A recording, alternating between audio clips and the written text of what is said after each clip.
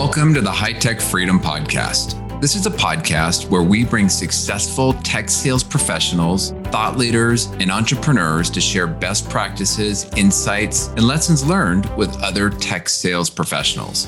As a sales professional, the more we learn, the more we earn. Once we earn it, how can we put those hard-earned commission dollars back to work to build additional income streams that will create the freedom we are all working to achieve? I'm your host, Chris Freeman. I'm a high-tech sales leader, real estate investor, and lifetime learner.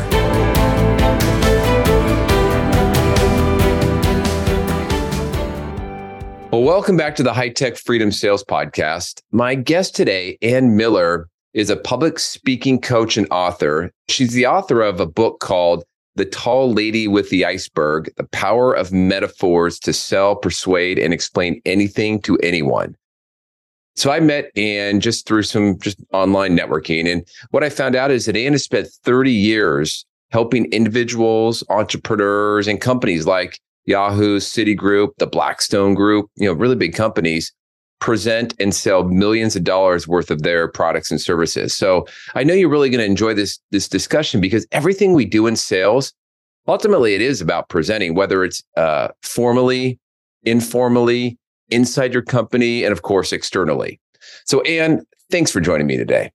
Oh, my pleasure. Looking forward to the discussion.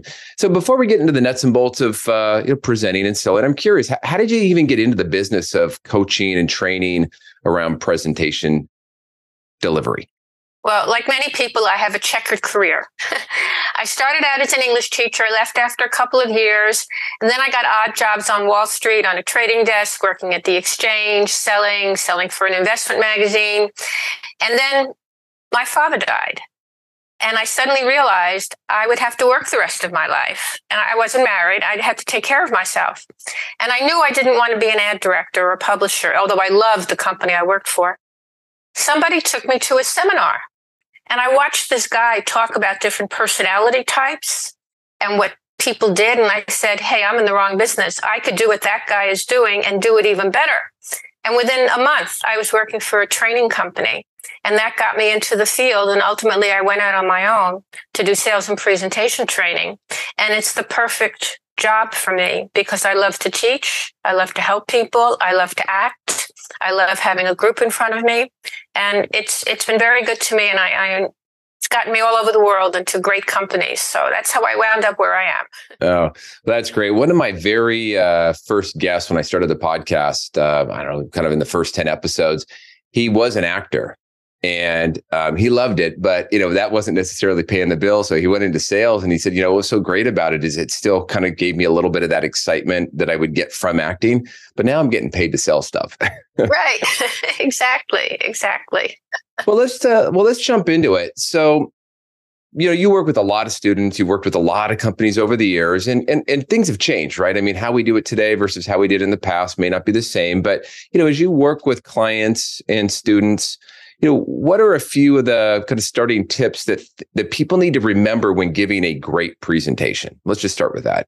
Well, things have changed. You're on Zoom and there's all this technology, but certain things haven't changed. How people process information really hasn't changed. And so when you're presenting, you have to remember a few things. One is that the most important word in the English language is you. So while you're going through what you have, what your process can do, what your product can do, that's all about the seller. You have to remember, you always want to say what you get. This is what you'll find, you'll save. You make it very listener or client focused in the presentation. The second thing is, particularly in tech, people data dump. What they do is they say, we have this, we do this, it works this way, it goes up, it goes down, you press this button, you click here, data. Then they go to the next slide or the next section, data. And it completely washes over people. Because what people are really waiting for is, so what does that mean? So what's the point? So I always tell people, say whatever you have to say. But when you're finished making the point, conclude the point. So in fact, I'll tell you, once I was doing some training in Japan, and I had one guy in the program who didn't speak English, and I don't speak Japanese. So I'm pretty quick on my feet. And I said to the kid, all right, you present in Japanese. Audience, you listen for the content, the accuracy of it. And I'll listen for the delivery. And I could tell that he was data dumping. Because when you data dump, you go blah, blah, blah, blah, blah, blah, blah, blah, blah, blah, blah, blah, blah. There's a pattern. But when you conclude, your voice always changes. So bottom line, so what this means. So even though he was speaking a different language, I could tell he had no takeaway points. So for people who are listening to this, make sure there's a takeaway to the data that you are giving. And since things come in threes, the third point I would make is people have to see what you're talking about. And that brings us to the metaphors, right? And the stories. You have to talk to the logical part of people's minds, but then you have to help them see it. And the best way to do that is either to tell a story, give an example, or wrap it up with a metaphor or analogy. Even Einstein said, if I can't see it, I don't understand it. Those are my 3 points. Yeah, I love it. So it's make it client focused, basically conclude the point and have people see what you're talking about, or, the way I interpreted that was visualize it, create it, let them visualize it. The funny thing on the data dump piece, I've been in tech sales forever, and I've noticed that sometimes if I fall into that trap, I catch myself and I catch myself sort of trailing off at the end versus bringing it to a really strong point. And then I'm like, uh-oh, right. That's not good. Right. But that's good that you hear that, because then it reminds you that you have to say, now, what was the point of that? Oh, yeah. So the point is, Mr. Client, yeah, you will save money. You will improve X. You will get Y. Well, and, there's a lot of, in our business, we work with, oftentimes there's a lot of sales engineers or a technical counterpart that you may work with on a sales call. And just because they're the technical counterpart, this is important to them as well. And some of the best sales engineers that I've seen out in the field, they do that second point, concluding it so well, because, they'll give the data, but then they'll tie it back. They're pretty excited. And then they'll wrap up the visualization piece with maybe a story, an example, something that says, lets the customer say, oh, I see what you're saying. And, you got them. You made your point when they kind of do that head nod and like, oh, yeah. Yeah, kind of it's that aha moment. Yeah. Well, let's talk a little bit about metaphors. So, okay. You've got a book. What is the name of your book again? The Tall Lady with the Iceberg, The Power of Metaphors to Sell, Explain, or Persuade. Sell, persuade, or explain anything to anybody. Okay, so long title. And that wasn't your original title. No, the original title was Metaphorically Selling. Okay, so what? Well, I'm just sort of curious, why the change from the short title to the long title? Well, when I used to do the seminars, in-person seminars, I would make the point that people remember visually. And it was at a point in the program where there was a picture of an iceberg on the slide. And I would say, when you see me on the street 10 years from now, you won't remember my name, but you will always remember me as the tall lady with the iceberg, because I'm 6 feet tall. Oh. So that's where that came from. Yourself, you walk down the street and you go, oh, I know you. And as you try to place that person, what goes through your mind is never numbers or facts. It's always visual. I see green. I see grass. We were in camp together when we were in the 5th grade. Yeah. You always remember visually, and you have to bring that understanding to any presentation or sale that you make. That's a really important point for people to pick up on, because in anything that you do, just the power of the brain, when you can attach visualization to it, imagery of some sort, it helps people remember. And lots of studies, if you've ever followed the world of memorization, or people that have this incredible capability to remember and recite just tons and tons of information. Or maybe it's as simple as you're going to the store, your wife or your husband gave you a list of 10 things, and after you leave and you get in the car, you can remember like the first one. Well, the way people have really kind of grabbed onto the whole concept of memory is building that idea of the memory palace, right? Creating imagery or attaching those items to an image allows you to remember them. And kind of the more crazy the image, the more easier it is to remember. Metaphors are great. Like when you're talking about a financial crisis, remember you can have all the facts you want about that. But if you say, hey, we're approaching a fiscal cliff, boy, that captures everything. Yeah. Everything, Yeah. short and sweet really work. That's Metaphors scary. do that. Okay. Well, so how does somebody I'm not a great storyteller in my mind, unless it's a story that I've told over and over and over again. I usually miss the punchline.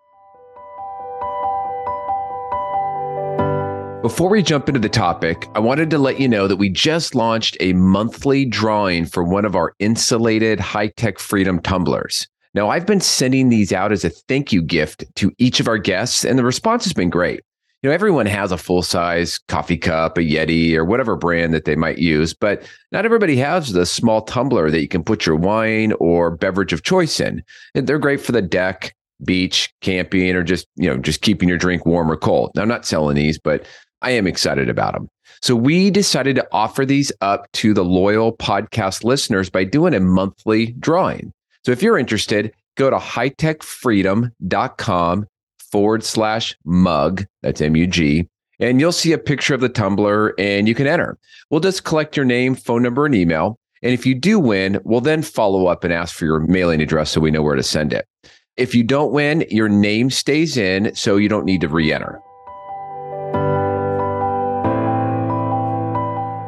And so in my mind, if you're a listener and maybe you feel you're not a great storyteller, which means you don't have great metaphors, how does somebody get started or get better at doing that?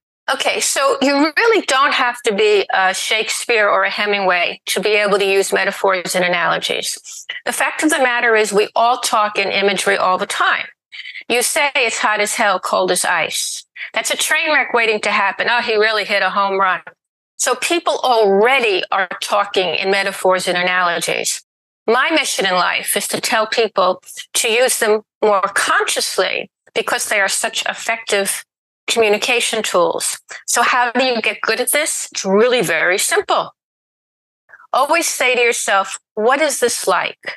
What is this like? Now, you and I don't know each other. But if I had to use a metaphor or analogy to make a point, I would think very quickly in my head, what do I know about you? Okay.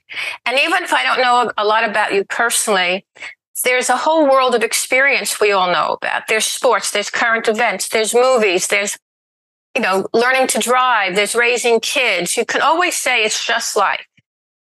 If you get into that, it's just like habit, you will find yourself coming up with analogies and metaphors very, very quickly, number one. Number two, the second thing you can do is read the op-ed pages of your newspaper or online, wherever you go. Op-ed articles are always trying to persuade or influence you to a point of view. They are loaded with metaphors and analogies, and you begin to see how people use them. Also, sometimes you can borrow them. I suggest in the book sometimes that metaphors or analogies that you come across in the papers, you should clip out. Keep a little collection of them so you have them available to you. The other thing is read the sports pages. Again, loaded with analogies.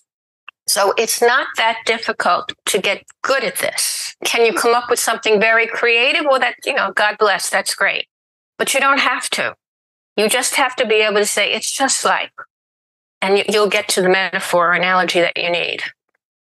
But it has to be appropriate to that audience. Just very quickly, I was once sitting in an audience of all executive women, and there was a woman on the stage talking about something, and she kept using all these football analogies. When you're on the 40-yard line, when you're in the locker room, and we're all sitting there going, what the hell is she talking about?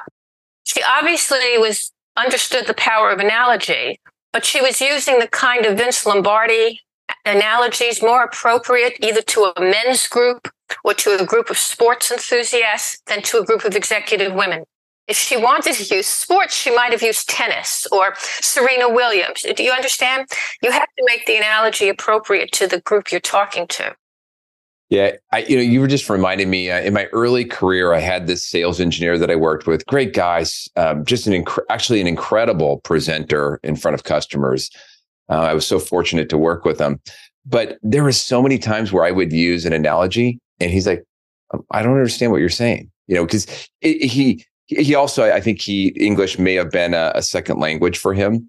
And I wasn't connecting with him because he had no idea what I meant by it. And so I was like, oh, okay, well, I need to need to think a little bit about that. And I've also had team members that I've worked with where I've seen other managers, as an example, use a sports analogy. And that particular employee is like, I don't play sports. I don't watch sports. I don't have any idea what you're talking about. It's not landing. Exactly. It has to land. I love that. See, even that is a metaphor, right? Planes land. So now we're saying your meaning has to land. I'm telling you, language is rich with metaphor and analogy. Well, so Ann, I've also heard people say, though, that when speaking and presenting, we need to get rid of some of the overuse of metaphors in our conversation because we use it so much just in our day-to-day speech. I'm just curious to hear your thoughts on that, or if you have an opinion, if they can be overused. Let me answer that this way. There are actually 3 levels of metaphor use. One is the cliche. He hit it out of the park. That was a home run. He stole, cliches. They're not terrible to use, better than nothing, but they're just cliches. It's okay. The next level up, and this is where I think most people can get to, is that crafted metaphor or analogy. If you think about it before you go on a sales call, if you think about what is the key point I want to make, or what is the thing that people will have a hard time understanding, or what is the biggest objection somebody will have? And if you can work that out in your mind and say, okay, what analogy or metaphor can I come up with to deal with that? Okay. Let me give you an example.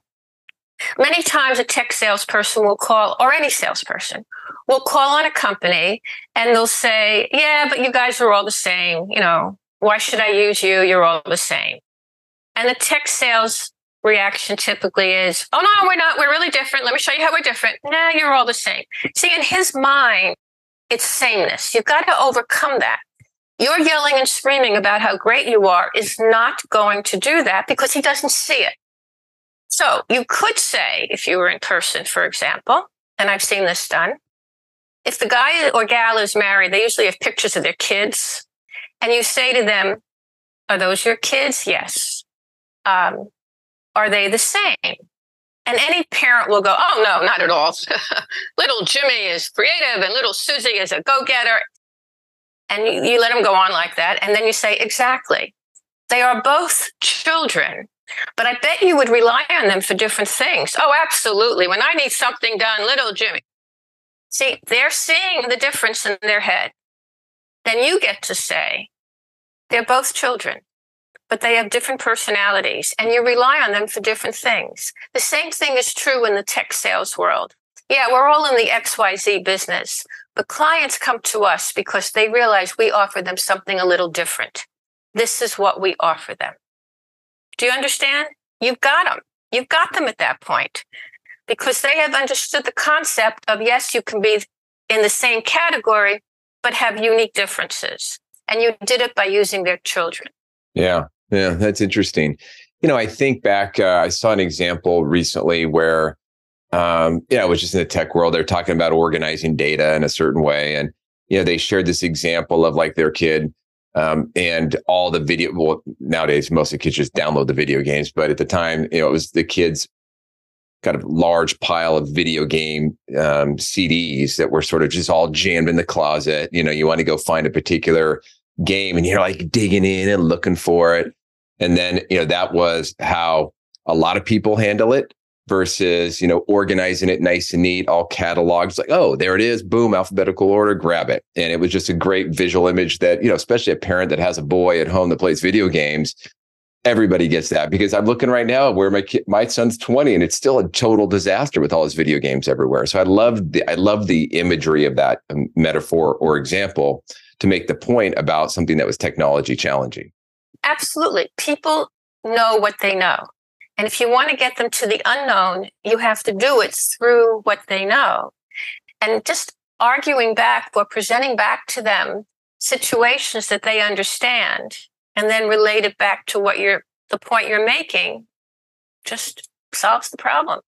Well, I'm curious. So there's people that are great at doing metaphors and maybe people that are not so great. What do the great ones do different than maybe the person that just uses it on an average basis?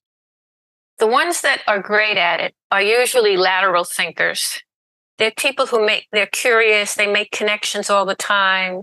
The genius of Steve Jobs, for example, was not the technology so much. It was that he took technology and design and put it together and made technology beautiful, something no one had done before.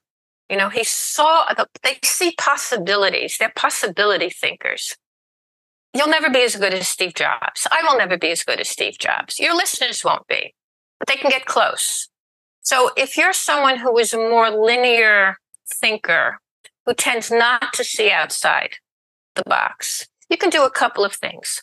One is you can start practicing that it's just like. Anybody can do that. The other thing you can do is, don't knock your head against the wall. In any organization, there is someone like your friend who's a great user of metaphors and analogies. You go to that person and you say, hey, I'm calling on this client. I expect to have this kind of a problem, or I always get lost when I'm explaining X. Can you help me out? Give me the metaphor. Give me the analogy. Ask for it. But you need to know that an analogy or a metaphor is needed at that point in the presentation. Yeah, that makes sense.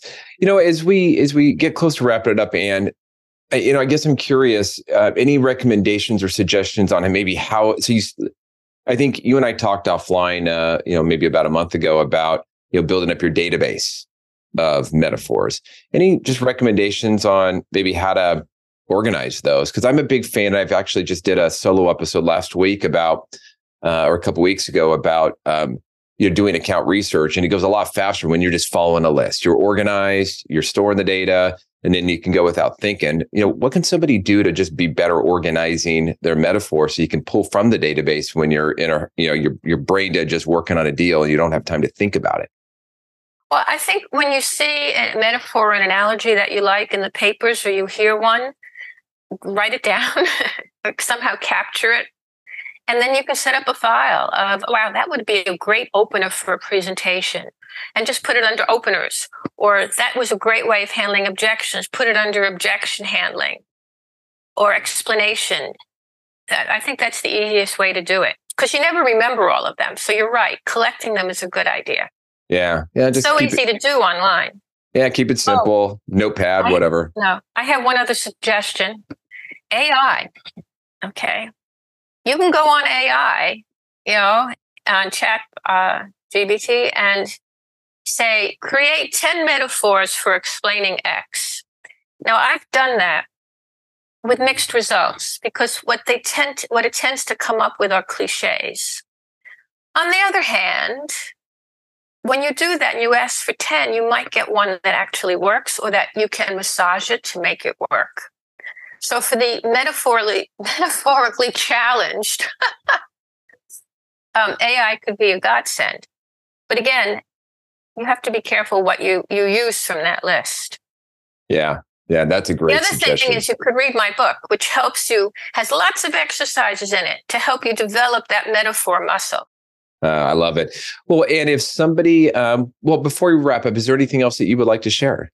No, it's just like anything else, use it or lose it. That's right. And, keep practicing and keep improving. So Anne, you're still out there actively coaching and doing training, and you've got your book out there online. If somebody would like to reach out and connect up with you, what is the best way to connect up?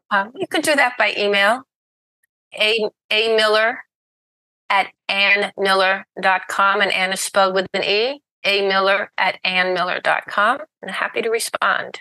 Excellent. Well, the tall lady next to the iceberg, Anne Miller, thank you so much for coming on the High Tech Freedom Sales Podcast. Thank you. Great fun. Thank you.